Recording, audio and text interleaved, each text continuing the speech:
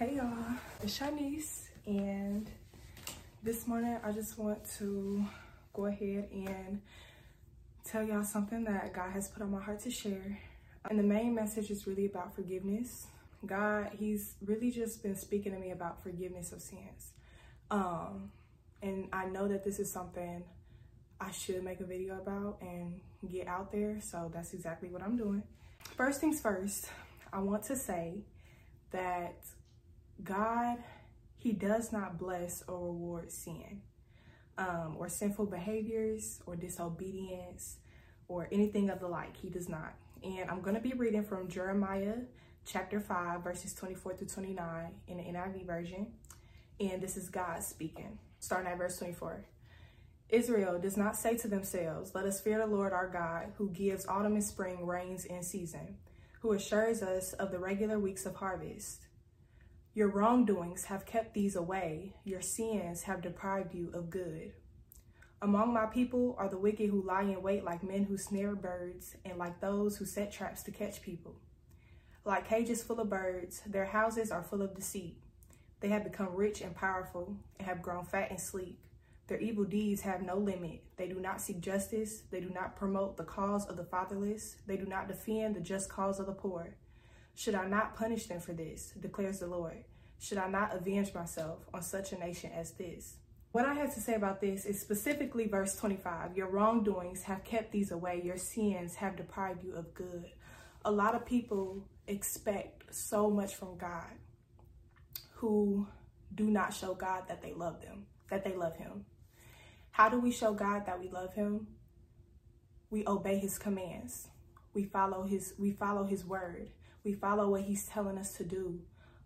We speak with him. We get to know him. We show him that we care. We listen to him. Like, these are all ways that we can show God that we love him. But so many people are just walking in life how they want to walk in life. So you can really only begin to walk the ways of God and receive all that he has for you after you repent of your sins and after you begin to obey him.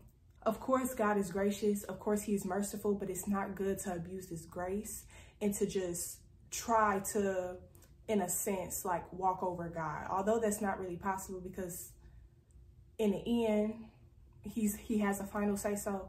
But it's not good to just abuse that grace and mercy and to continue to expect good to come from the evil things that we do. We can't do that. So that's why repentance is so important. That's why Jesus tells us to repent of our sins. And ultimately, if we don't repent of our sins, we're just hindering ourselves. We're blocking our own blessings. We're blocking a true relationship with Christ, with God. So that's never good. So that's all I encourage y'all to do today, is to repent from y'all sins. Ask God for a repentant heart. Ask God for a repentant mind, because it's God who grants repentance to us. It's God who gives us the ability and the strength to repent and turn away from our sins. We cannot do that on our own strength. So ask God for a repentant heart. Ask God for a repentant mind. He says, asking you shall receive, knocking the door will be open, seeking you will find.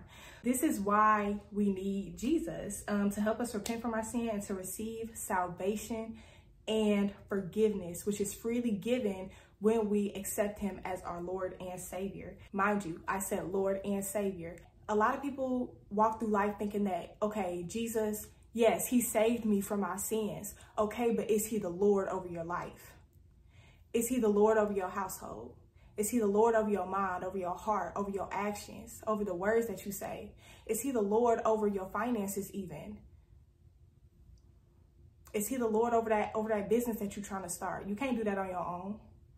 And this is why we need God in absolutely every aspect of our lives. He cares about the big things. He cares about the little things. I was just reading a verse. I believe it's in Zechariah. I don't want to be wrong, but it says, do not despise the small days, or something like that. It's pretty much saying don't despise the little things that happen. God wants to be involved in absolutely everything, and he has a purpose for absolutely everything.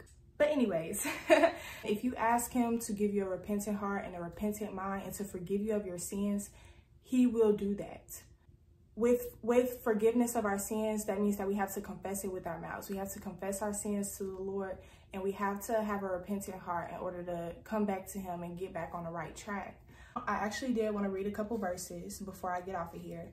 The first one is going to be from Galatians 5, and we're going to start at verse 13. It says, "You, my brothers and sisters, were called to be free, but do not use your freedom to indulge in the flesh meaning sin. Rather, serve one another humbly in love. For the entire law is fulfilled in keeping this one command: love your neighbor as yourself. If you bite and devour each other, watch out, or you will be destroyed by each other. So I say, walk by the Spirit of God, and you will not gratify the desires of the flesh, meaning sin. For the flesh desires what is contrary to the Spirit, and the Spirit what is contrary to the flesh. They are in conflict with each other, so that you are not to do whatever you want.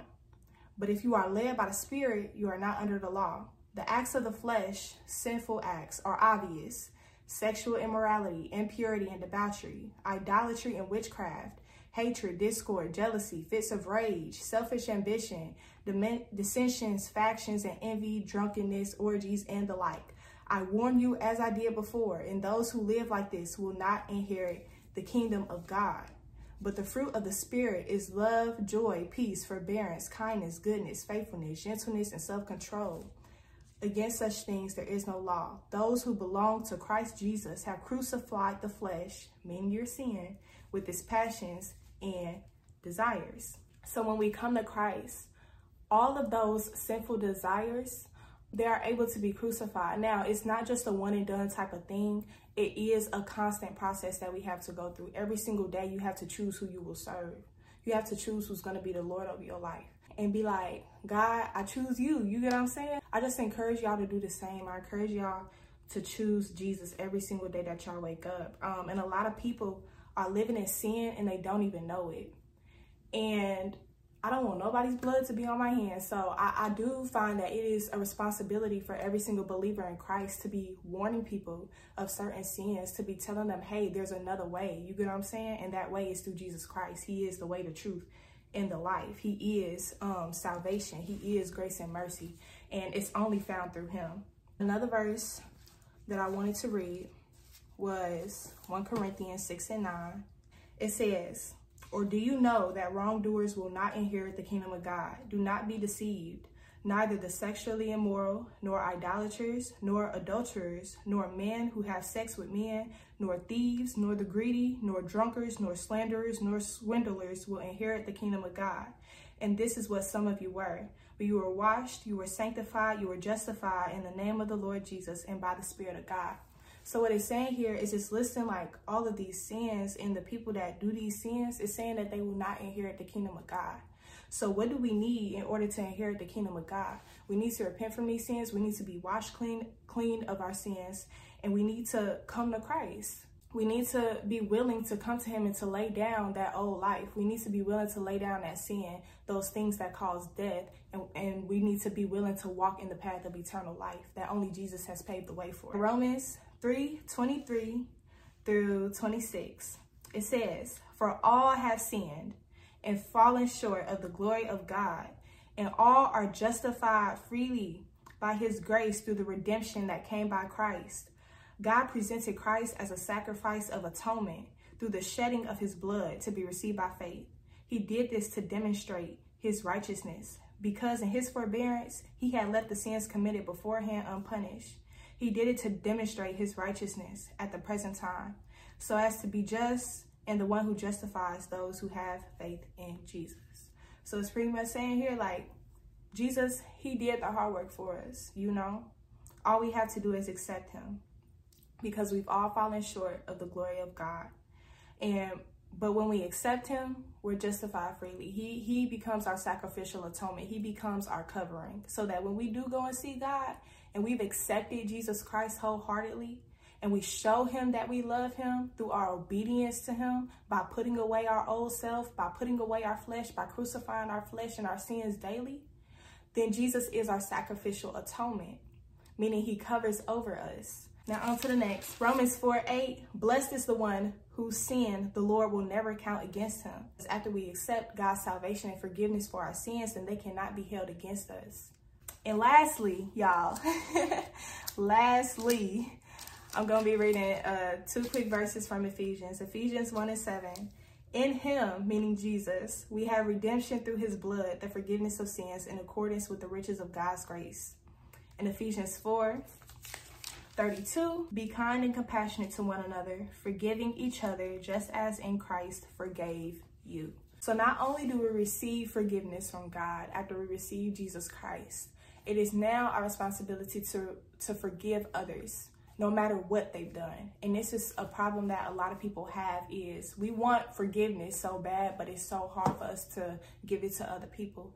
But the Bible clearly tells us that we should forgive others as God has forgiven us. And no, it may not be easy. It may take some time, but just know that when you're in Christ, you have that ability. You have that ability. It is not good to hold anything over anybody's head, because you wouldn't want God to do that to you. And that's period. But anyways, that's all I had to say. That's the message for today.